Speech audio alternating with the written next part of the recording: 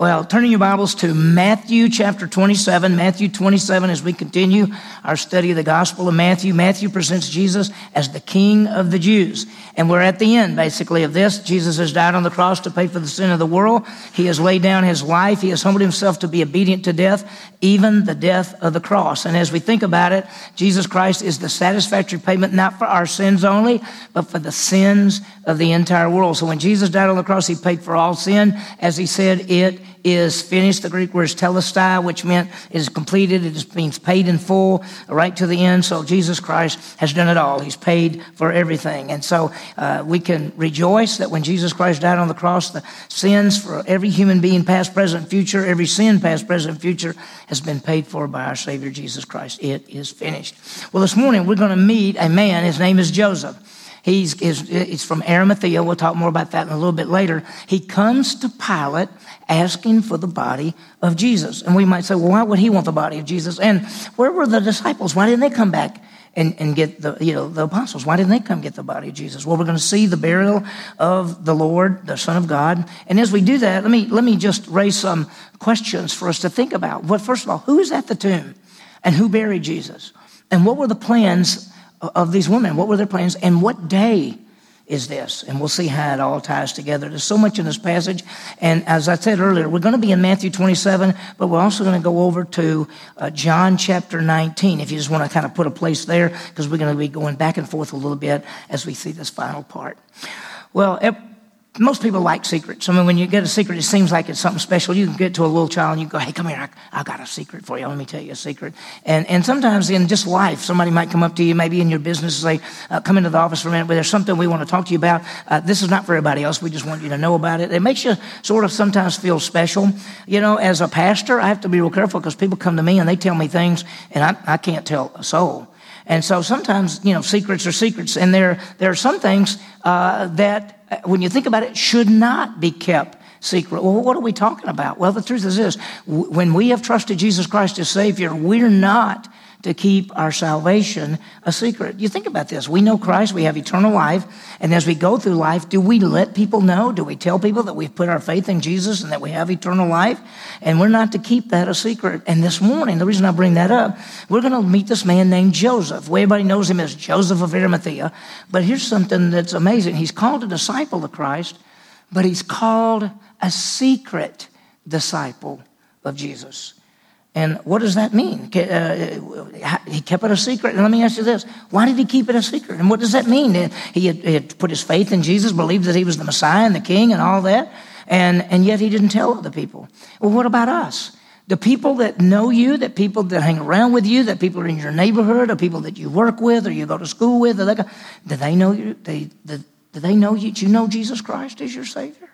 Well, think about that. So our relationship with Jesus Christ does not need to be a secret. So as we continue this morning, we saw last time that Jesus died on the cross. And when he died on the cross, of course, he laid down his life. But some unique things happened. In fact, some supernatural things happened. And I'll remind you that the veil was torn in the temple, showing the way to God. And we talked about it last week. A lot of people didn't understand this, or some people had never heard this. But the temple in Jerusalem, there was a front room called the Holy Place and the back room called the Holy of Holies. The Ark of the Covenant was in the back room. And there was a big curtain, a big veil. It was very, very thick. Some think it was at least this thick, and it was big. And it showed really that the holy place was the front room and the Holy of Holies was the back room where God was. And it showed basically you could not go to God. When Jesus paid all the sins of all the world, the veil tore from the top to the bottom, showing that the way was now open to God. The second thing, there was an earthquake, of course, and it was the rocks split and graves were open. And we talked about that last week. Bodies were raised and they came up out of the grave after Christ's resurrection. So that was something big. And this centurion there and some other people with him, we'll just read that again today. He called Jesus the Son of God. People were watching. There was a lot of sorrow. And then we're going to see this morning that there's more scripture fulfilled even after his death, talked about bones and piercing and those kind of things. So I want you to get that. I want to remind you of what happened. Remember, Jesus was put on the cross at about 9 o'clock in the morning, and he hung on the cross from 9 to 12. He said a few things like, forgive them, they don't know what they're doing today. You'll be with me in paradise, those kind of things. And then from 12 to 3, he cried out and said, my God, why have you forsaken me? And That was when he took the sins of the world upon himself. That's when he died spiritually. He was separated from the Father. And we know that at the very end, he came back and said, it is finished. And Christ, and then he died, and he said, into your hands I commit my spirit. Jesus laid down his life for us. He finished his work to pay for the sins of the world. And that's one thing you cannot take for granted, that as we look at the passage, whether it's Matthew, Mark, Luke, or John, we realize that our Savior, Jesus Christ, has paid for all sin. Sin is not the issue. People say, well, you need to deal with your sin. Jesus Christ has already dealt with your sin. He's the satisfactory payment not for our sins only, but for the entire world. The issue is faith. Do you believe in Jesus Christ to give you eternal life? Have you trusted in him as your Savior, the one that gives eternal life? That's the issue now. And so Jesus paid for it all. It's done, and he's laid down his life. And this morning, as we continue in our study, in Matthew, we're going to look at two different things. We're going to see the response by those at the cross, verses 54 through 56, and then we're going to see the burial of Jesus. And as I said earlier, we'll go back and forth. So if you want to, hold a place in John chapter 19, because we're going to be going there as well. Well, let's start with the response. Those at the cross. What happened? Look at verse 54 of Matthew 27. It says, now the centurion and those who were with him keeping guard over Jesus, when they saw the earthquake and the things that were happening, became very frightened and said, truly, this was the Son of God. Now remember, a centurion was a Roman soldier, powerful soldier. He controlled over 100 soldiers, so there were over 100 soldiers. He was there, and if you know that we talked about this when they crucified Jesus, that when a person was crucified, usually 4 Roman soldiers were with them. They put the person on the cross, and then those 4 soldiers divided whatever that person had. And so you have the 4 soldiers, and you have the centurion. And so it says, and the centurion and those who were with him, that's the other 4 soldiers, keeping guard over Jesus. When they saw all these things, when they saw the earthquake, when they saw what was happening, they were scared, they were frightened, and they looked at this and they said, truly, this was the Son of God. He actually says he was the Son of God. If you read one of the other Gospels, he says he was a righteous man. He doesn't just mean he was a good man.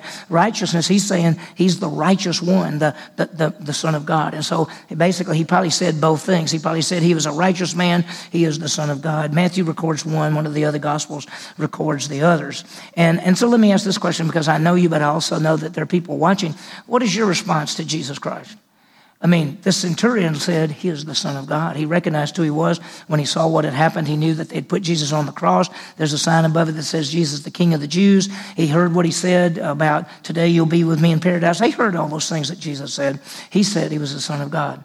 I hope and pray that every one of you in this room and all those who are watching, that you know Jesus Christ, that you understand that he indeed is the Son of God, that he is the one that died on the cross and paid for sin, and that you have trusted in him to give you eternal life. You have trusted in him to save you in that sense. Well, from that point, Matthew is going to tell us who was there after Jesus Christ died. And so I want you to look down a little bit after the centurion and those with him said he's the Son of God. Verse 55 says, many women were there looking on from a distance, who had followed Jesus from Galilee while ministering to him. So there was many women there. You may not have understood this. Jesus was considered a rabbi. He was considered a teacher. The word rabbi actually means my master, but it came to mean teacher. So if you call somebody rabbi, you called him teacher. Jesus went around teaching. He had 12 men that he called disciples and apostles. Then there were all kind of people that followed him around, and there were a whole group of women that followed him around. They started with him in Galilee, and they've come all the way down. They were there to meet needs, to do things, maybe give them food. No telling what they were, but that they were with Jesus Christ, and they followed. And so it says, many women who were there looking on from a distance, who had followed Jesus from Galilee while ministering to him. And then he's going to list who they are. Among them were Mary Magdalene, and Mary, the mother of James and Joseph, and the mother of the sons of Zebedee. Well, who is these people? First of all, Mary Magdalene. Magdala was a town. So say Mary Magdalene, it's Mary from Magdala. Mary Magdalene, the word is, or the truth is, you read some other passages in the Gospels, that she had demons inside of her, and Jesus cast the demons out. There's another lady, her name is also Mary, and she had two sons, Joseph and James the Less. Now he's called, in this passage, just called James. He's actually called James the just less when the list come, because in those days, if there were two people named James and one was shorter than the other, they called this one James James the Less. So I would primarily be James the Less whenever it comes out. But so this is Mary, and she has Joseph and James the Less. And then there's another one that just says the mother of the sons of Zebedee, and the sons of Zebedee are James and John, which we know them. But her name, she's not listed here, but her name is Salome. And so you have these three women, they're at the cross. And so it says, among them were Mary Magdalene and Mary, the mother of James and Joseph, and the mother of the sons of Zebedee, that's Salome, and they're all there. Now, you could raise the question, well, where is Mary, the mother of Jesus? Remember, she's there earlier, and while she was there, Jesus on the cross looked at her and said, woman, that's your son. He pointed to John, or he nodded at John, I'm sure. And then John, he said to John, that's your mother. And probably John has gone and taken Mary away so she won't have to see the end of everything. And so we'll see what happens as we'll see a little bit later on. So there's the women. They're all there. And let me give you this idea. Look at this. This is Luke 23:48. It says, and all the crowd who came together for this spectacle, and when they observed what had happened, they began to return, beating their breast. And all his acquaintances and the women who accompanied him from Galilee were standing at a distance seeing these things. So they all saw this. This was a horrible time. I mean, when you think about it from a human standpoint, Jesus, who was the greatest person who ever lived, and if you looked at him as a normal human being, you would say, gosh, he's the greatest person who ever lived. He was the nicest person. He did miracles. He healed people. He did everything. Of course, he's the Son of God. He's perfect. He's the perfect Son of God. And yet he had been put on the cross, and he's died. He was beaten. He was crushed. He was wounded. And from a human standpoint, we say, this is so bad.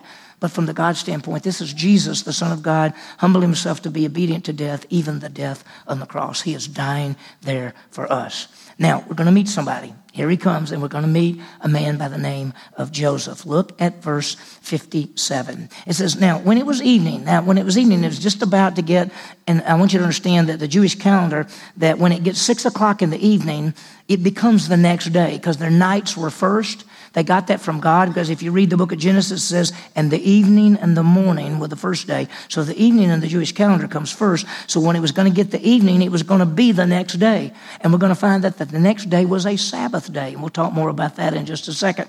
And it says that when it was evening, it's just about time for the day to be through, there came a rich man from Arimathea. His name was Joseph, who himself had become a disciple of Jesus. So if we stop right there, all we know is this man comes. His name is Joseph from Arimathea. Arimathea is about 20 miles from Jerusalem. And he comes, and all it says, he came and he was a disciple of Jesus. Now, we need to get a little bit more information. So if you would hold your place and turn over to John 19. So flip over in your Bible, Matthew, Mark, Luke, John, almost to the very end of the Gospel of John, to John 19. And we're going to start at verse 31. And let me read this to you, and you'll get a little bit of history. You'll see how things fit together. John 19, verse 31, it says, then the Jews, because it was the day of preparation, so that the bodies would not remain on the cross on the Sabbath, for the Sabbath was a high day, they asked Pilate that their legs might be broken so that they might be taken away. Now, I want you to understand that Jesus died on Passover. So Jesus is on the cross on the 14th day of the month, which is the first day of the 14th day of the month was called Passover. Jesus dies on Passover. And in the evening, when it comes evening, it becomes the next day. The next day is the 15th of the month. That makes sense. And then it is called the first day of the Feast of Unleavened Bread.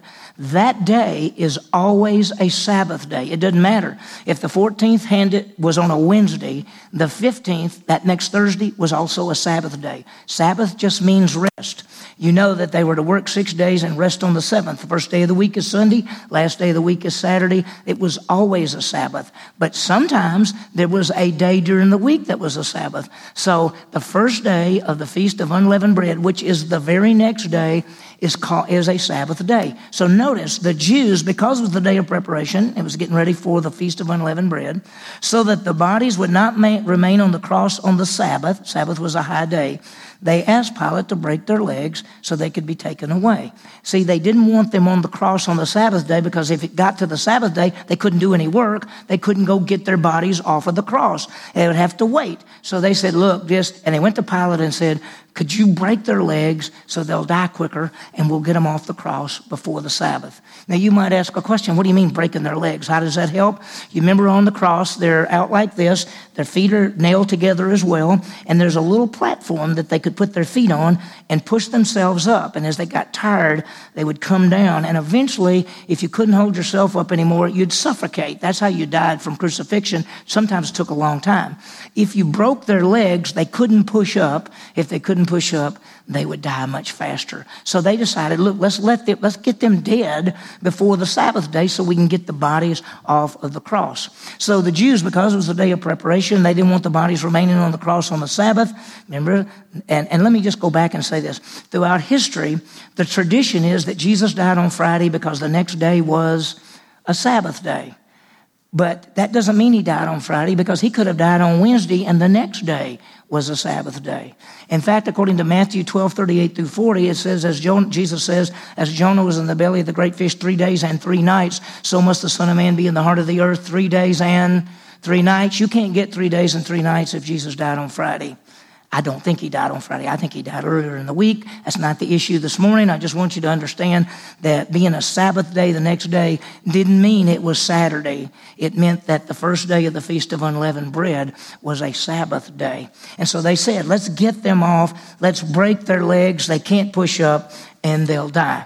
And that's the plan. And so look at verse 32. The soldiers came and they broke the legs of the first man and of the other who was crucified with him. But coming to Jesus, when they saw that he was already dead, they did not break his legs. So I want you to understand, they broke the legs of the thieves, but they didn't break Jesus' legs.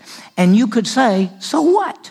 What difference does it make? We're going to see in just a minute. It makes a difference whether Jesus' legs were broken or not. Jesus is already dead, so they didn't break his legs. But notice what happened.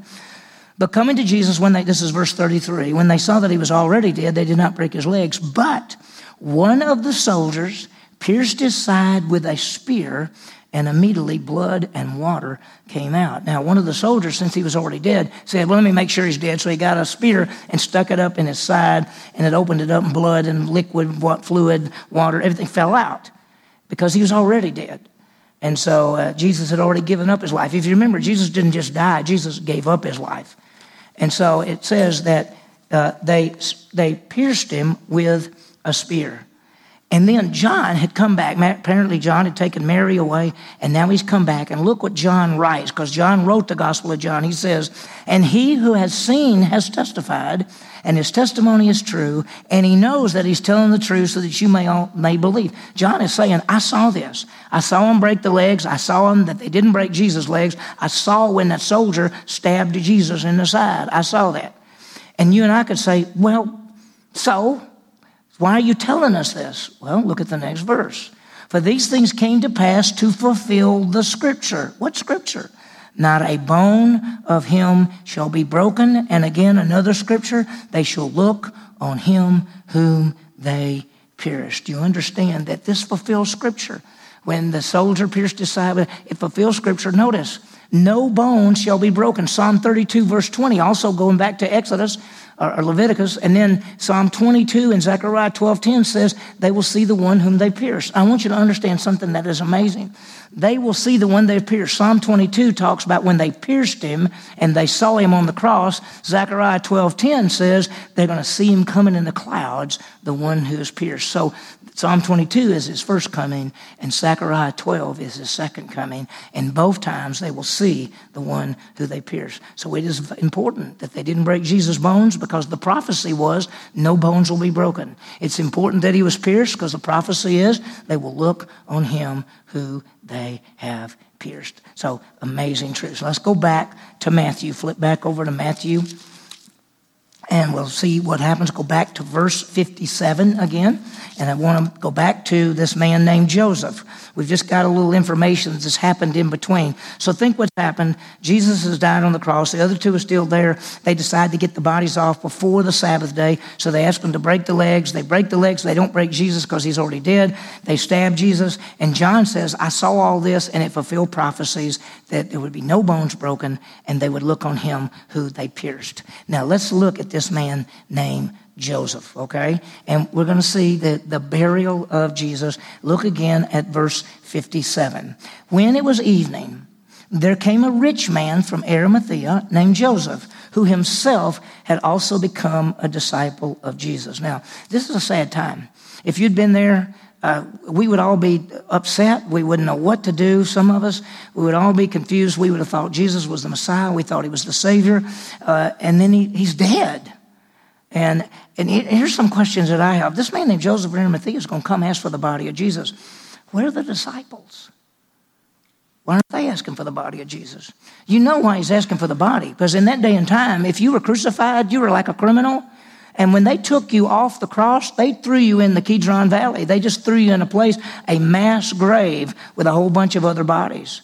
And that's what they're going to do with Jesus' body. But just a man named Joseph is going to come say, I'll take it. And Pilate's going to give it to him. And we'll see what happens. So it says he was a disciple of Jesus. Now, we know he was rich. He was from Arimathea. Arimathea is about 20 miles from Jerusalem. Let's talk about him because each of the Gospels tells us a little bit about this man. The Gospel of Matthew says he was wealthy. He was rich. Mark tells us that he was a member of the council. You know, there's the thing called the Sanhedrin, which is the 70 most powerful men in Israel. He was one of those. He was waiting for the kingdom of God. That's what Mark says, which means he was a believer in the Messiah. Third, Luke tells us that he was a member of the council, but he also says that he was a believer and he did not consent to the plan. You remember what the plan? They voted to crucify Jesus. They voted to turn him over to Pilate.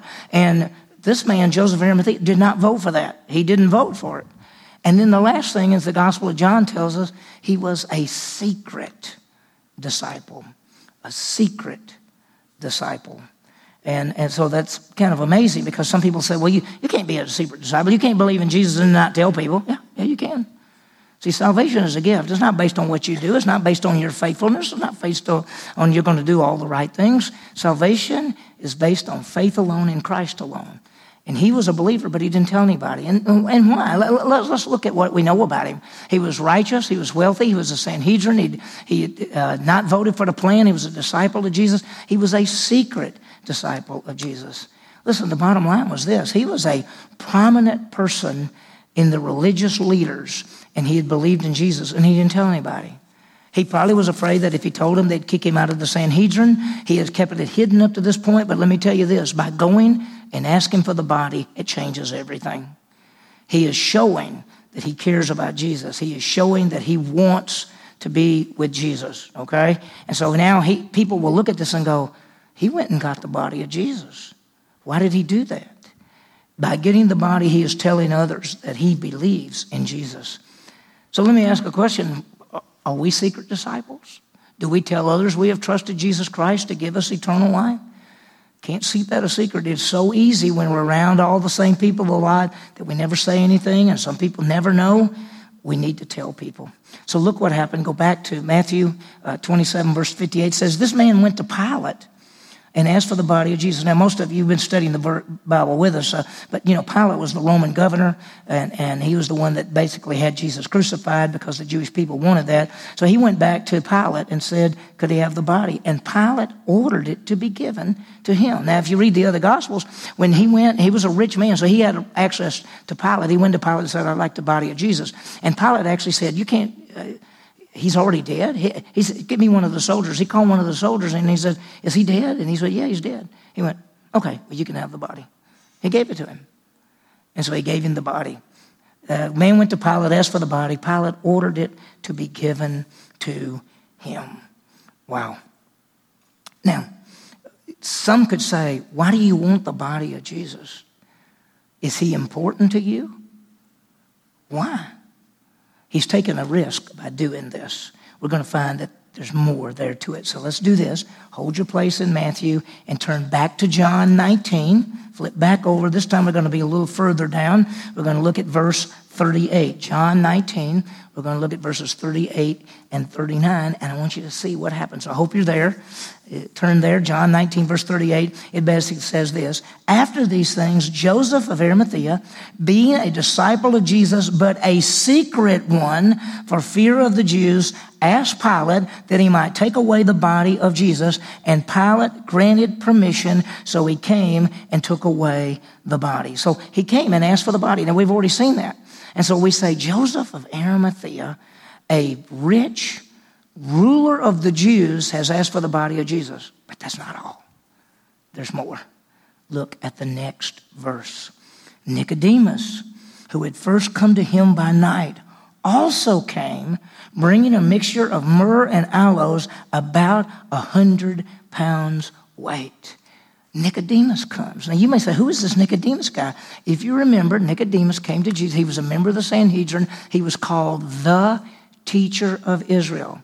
If you remember back in John chapter 3, this man named Nicodemus, who was a ruler, who was a member of the Sanhedrin, who was a wealthy man, who was a powerful man, who was called the teacher of Israel, meaning he was the most important teacher in Israel. He came to Jesus by night because he saw Jesus doing all these things, and he said to Jesus, you must be from God, because nobody can keep doing the miracles that you're doing unless they're from God. And Jesus said to him, unless you're born again, you cannot see the kingdom of God. He didn't even understand that. He said, you can't be born when you're old. You can't go back up in your mother and come back out. Jesus said, unless you're born again, you cannot enter the kingdom of God. And he taught Nicodemus from Numbers 21, and he taught about faith in the Messiah for salvation.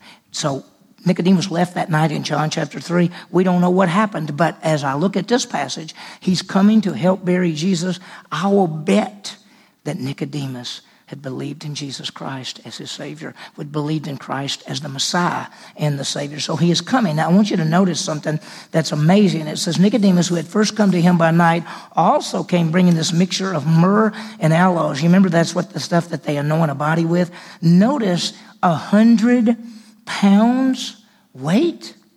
I mean, you may have picked up a 50-pound sack of something, so let me pick this big old sack up. How about 100 pounds of something? You remember when Mary broke this little bottle of myrrh and poured it over Jesus' feet and head, and it was a little small bottle, and they said it was worth about a year's wages? What do you think 100 pounds cost? This might be 4 or 5 pounds, and it was a year's wages. What do you think 100 pounds might cost? This man, Nicodemus, brings 100 pounds of myrrh and aloes. I was talking in between the services, and the guy said, hey, I've read that the 100-pound weight was what they brought to bury the kings. And it could be Nicodemus was coming to say, I believe he's the king, and I'm bringing the 100-pound weight. We just don't know. And so look what happens. It says, Nicodemus, who had first come to him by night, also brought a mixture of myrrh and aloes, about 100 pounds weight. Let me show you what it looked like and where they buried him, because they then take it. If you look down, it says they took the body of Jesus, wrapped it in the linens, and as the burial custom, and put him in a tomb. That's a tomb that's in the. This would be for a wealthy person. A person who was not wealthy, they may have to dig a hole in the ground and put the body down in it. Sometimes they would go to a side of a hill, dig out the side of the hill, and put the body in it. If you were wealthy, you might even have a tomb like this, in which there was the entrance to go into the tomb. There's the stone. There's a place to roll the stone and to shut it all up. And if you looked inside, if you would go inside, there would be a platform right there, a place that they would lay the body, and they would wrap the body up, and then they would anoint the body over a period of time until the body was all bones. Then they would take the bones, put them in a box called ossuaries, and sometimes you had 10 or 12 people in one box, and then they would lay the box in the tomb. And anytime somebody died, they would lay them out until their body were just bones, and they'd put it all together. This man named Joseph of Arimathea, he's wealthy, and he has a tomb right there. We're going to see in just a minute where it is. And so that's what he does. And if you look at verse 40, it says he took the body, wrapped it with the spices. That's the burial custom. So they took the body of Jesus, bound him in linen wrappings with the spices, as is the burial custom. And it goes on to say, and now in the place where he was crucified, close to the place being crucified, there was a garden. And in the garden, a new tomb in which no one had ever laid. Nobody's ever been in. There's no other bodies in there. There's nothing else in there. It's just an empty tomb. Now, we know that from some other places, this belongs to Joseph of Arimathea. Joseph of Arimathea doesn't live in Jerusalem. Joseph of Arimathea lives in Arimathea, which is 20-something miles away. Why would he have a tomb in Jerusalem? Some said that before all this happened, he and Jesus maybe had talked, and Jesus said, prepare a place for me. Who knows? We know that when Joseph of Arimathea and Nicodemus take the body, they wrap him up in the spices, and they go to a garden tomb which nobody had ever been in, and they put him there. And they put him there. And it goes on to say, therefore, because of the Jewish day of preparation, day before the Sabbath, since the tomb was nearby, they laid Jesus there. Now go back to Matthew, and we'll see what happens. And look at verse 59. And Joseph took the body, and he wrapped it in a clean linen cloth. Now, Matthew doesn't tell us anything about Nicodemus. He doesn't tell us any of those kind of things. And then it goes on and says, and he laid it in his own new tomb. His own new tomb. New as far as time is concerned. So maybe he just bought this recently to have it ready for Jesus. I don't know. We don't know. It says he laid his own new tomb, which he had hewn out of the rock, and he rolled a large stone against the entrance of the tomb and went away. This is another one. This one doesn't have the groove, but this was that people would go in, put the bodies in there, and they would roll the stone. Now, you know why they have the stone. I've had some people say, well, why do they have the stone? Some people say so that people won't go in there and steal anything out of there. But probably the real reason is so the animals won't get in there and eat the bodies.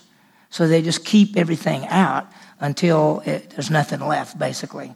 So it says he rolled the stone against the entrance of the tomb and went away. And I want you to understand something. We're not through yet, but notice this. This fulfills Scripture. Isaiah 53:9 says he would be buried with the rich. He's buried in the tomb of a rich man, Joseph of Arimathea. Every prophecy concerning Jesus Christ's first coming was fulfilled exactly. Every prophecy of Jesus Christ's second coming will be fulfilled exactly. Every prophecy, every promise that we see in the Scripture will always come true. Now, we got one more thing. Look what we see. Verse 61. And Mary Magdalene was sitting there, and the other Mary sitting opposite the graves. Why are they watching? Why did they go? Why did they follow? Why did they see where they put the body? Because their plan is this. They're going to wait till after these 2 or 3 days pass, after this Sabbath day, and then after the other Sabbath day, because after the other Sabbath day will be the first day of the week, which will be Sunday.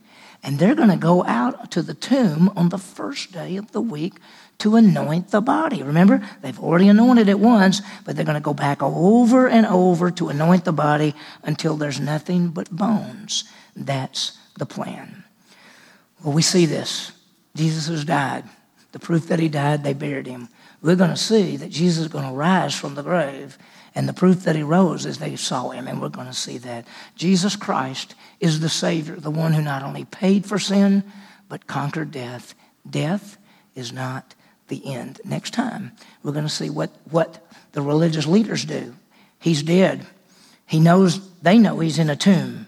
They go to Pilate, and they say, the deceiver said he would rise after 3 days. Now, the disciples aren't even thinking that, but the religious leaders are. And they said, let's seal the tomb so that they won't come take the body away and tell everybody he rose from the grave. And so Pilate says, seal the tomb.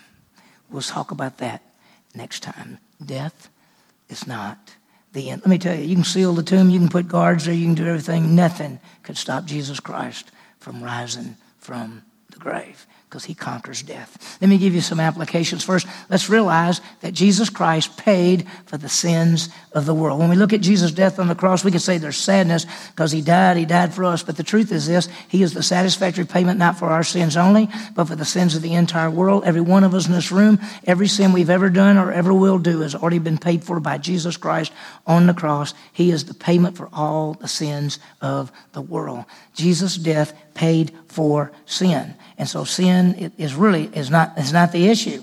He has paid for it all. And Jesus' resurrection conquers death. So his death paid for sin. His resurrection conquers death. That's why we always say the good news is the death and the resurrection of Jesus Christ. If you only say the good news is Jesus died on the cross, you got half of it left out.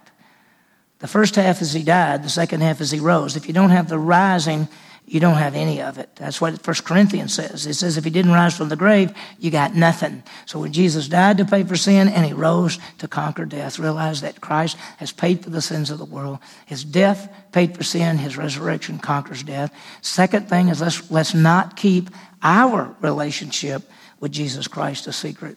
That means when we're around people and the people that know us and our neighbors and our friends and all that, we need to tell them. Joseph he kept it a secret all the way up to the end, and then he and Nicodemus went and got the body, and people, they began to know about him right there because of what he did. In their ears, our lives, let's let people know who we are. Let's do what? Let's live out as a child of God. Let's walk worthy to our calling. Let's walk worthy of our calling. Let's not be secret believers. Don't be a secret believer. Stand strong, and when the opportunity comes, just say, oh, by the way, I don't know what you believe, but I'm going to tell you what I believe. I believe that Jesus Christ is the Son of God, and he died on the cross and rose again, and I have trusted in him to give me eternal life. I know he is my Savior. He is the Savior of the world, and he is the one who gives life. Be ready to tell people who he is. Finally, trust the word of God. Think about it. All the prophecies came through. Think about it. It said, not a bone would be broken. Not a bone was broken. It said he'd be pierced. He was pierced. It said that he would be buried with rich. He was buried with rich. Isaiah 53 talks about he was wounded and bruised. He was wounded and bruised. Isaiah says, like a sheep led to a slaughter, he opens not his mouth. He opened not his mouth. It's just on and on and on. Every prophecy came true. And every prophecy and every promise will come true. And so just remember this. God's word is always true. We talked about it in Grow Group. This is the word of God. It is alive, it is powerful, it is sharper than a two-edged sword. It never comes back void, accomplishes its purpose. It is profitable for us, for reproof, for correction, for training, so that we can grow as believers. This is the word of God. You must know it, you must apply it, and you must pass it on to others. It is vital. It tells us everything we need to know. It is the word of God. It is always true.